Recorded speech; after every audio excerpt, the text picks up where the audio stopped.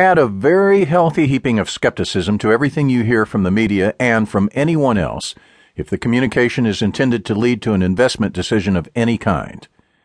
I say that because manipulating the public to stay invested when it should be obvious they should bail is an investment decision. If the executive branch publicizes that there is no need for Ebola virus concerns, for example, while they are quietly stepping up inspections at all international airports, you may be led to stay invested in airline stocks, not realizing what will happen if just a few cases show up at a few airports. How much effect on the markets would you expect if we just had commerce and tourism via airports stop for just 1 month? Have you considered what could severely affect every one of your investments? Is this why many people just buy S&P funds so they can drink away their sorrows by saying, well, everybody else got hurt by that too? Well, it's not true, and it never will be. Do you really think everybody was hurt by the Depression? Can you state emphatically that nobody benefited from the 9/11 horror or the bombing of Pearl Harbor? This is just an example to justify a point. I am not suggesting people sit on cash waiting for a major global event to bet on. Why? The financial markets, or at least sectors within the markets, are always in turmoil. As an industry where losing is part of the process, the media should be viewed not as a reference desk you find in your local library, but rather a public courtyard where some caution is warranted unless you really know the intent of the occupants. Examples. How often do you hear the statement, markets down due to profit taking? Really? How do they know that? Have they seen the Schedule Cs of the sellers long before the sellers even do their taxes? Do you really think that out of over 1 billion shares per day, all or even most of these trades were at a profit? Isn't the self-serving aspect of these statements obvious? So let's dwell for a moment on the language used by Wall Street to pull you in and keep you in. When you watch CNBC or any other financial networks, you may wish they would challenge the on-air guests to divulge where they are invested themselves or if anyone is funding their appearance. Are you being advised or sold to?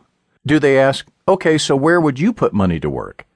How rarely do you ever hear an emphasis on going to cash rather than changing the mix of investments between bonds and equities, etc.? Given we live in a free country, did you ever wonder why we can't easily keep our savings accounts in foreign currency? Are we allowed to grow anything on our land as long as that product is legal to consume somewhere on earth? For anyone not sure of this, please spend a Sunday afternoon reading the laws we must live within. One of my favorite anecdotes showing how free we are in this country was when I took my aging parents into the entrance to the CIA, driving up to the front entrance to ask if there was a tour they could take of the government campus. You would not believe how many well-armed soldier types descended on us aggressively, challenging why we drove into the entrance to the CIA.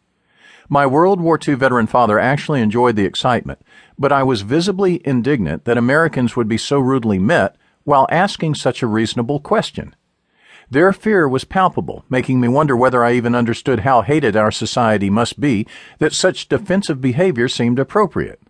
I was warned never to approach the building again, but it sure was obvious the organization behind those guards did more and got caught doing more than just gathering intelligence for POTUS.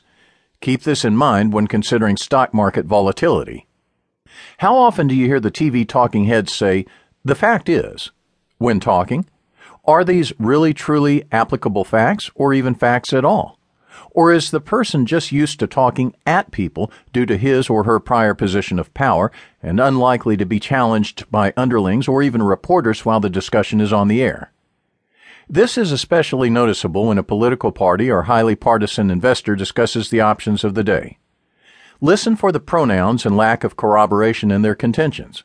The point is not to merely ridicule, but to reduce your risk in investing by not assuming what you just heard was actually a fact, which deserves to be relied upon.